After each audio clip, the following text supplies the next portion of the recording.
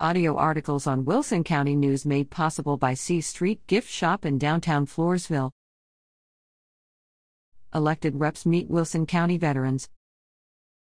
Attending the February 4th quarterly Veterans Breakfast in Floresville are L.R. Nick McMillan and Connor Chaffin with State Representative Ryan Guillen's office, Mike Monreal, State Republican Committee man, Senate District 21, State Representative Ryan Guillen, Wilson County Veterans Service Officer H.R. Grimm, Grace Bible Church Missional Impact Pastor Claude Hungerford, Gloria Mick, President of the Women's Warrior Veterans of Wilson County, Amber Ramos with the Military Veteran Peer Network and Camino Real Community Services, Wilson County Judge Henry Hank Whitman Jr., Veronica Arriaga, District Director for Rep.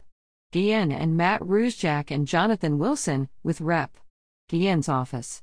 More than 100 veterans attended the quarterly breakfast. For more information on these events, call the Wilson County Veterans Service Office at 830-393-7376.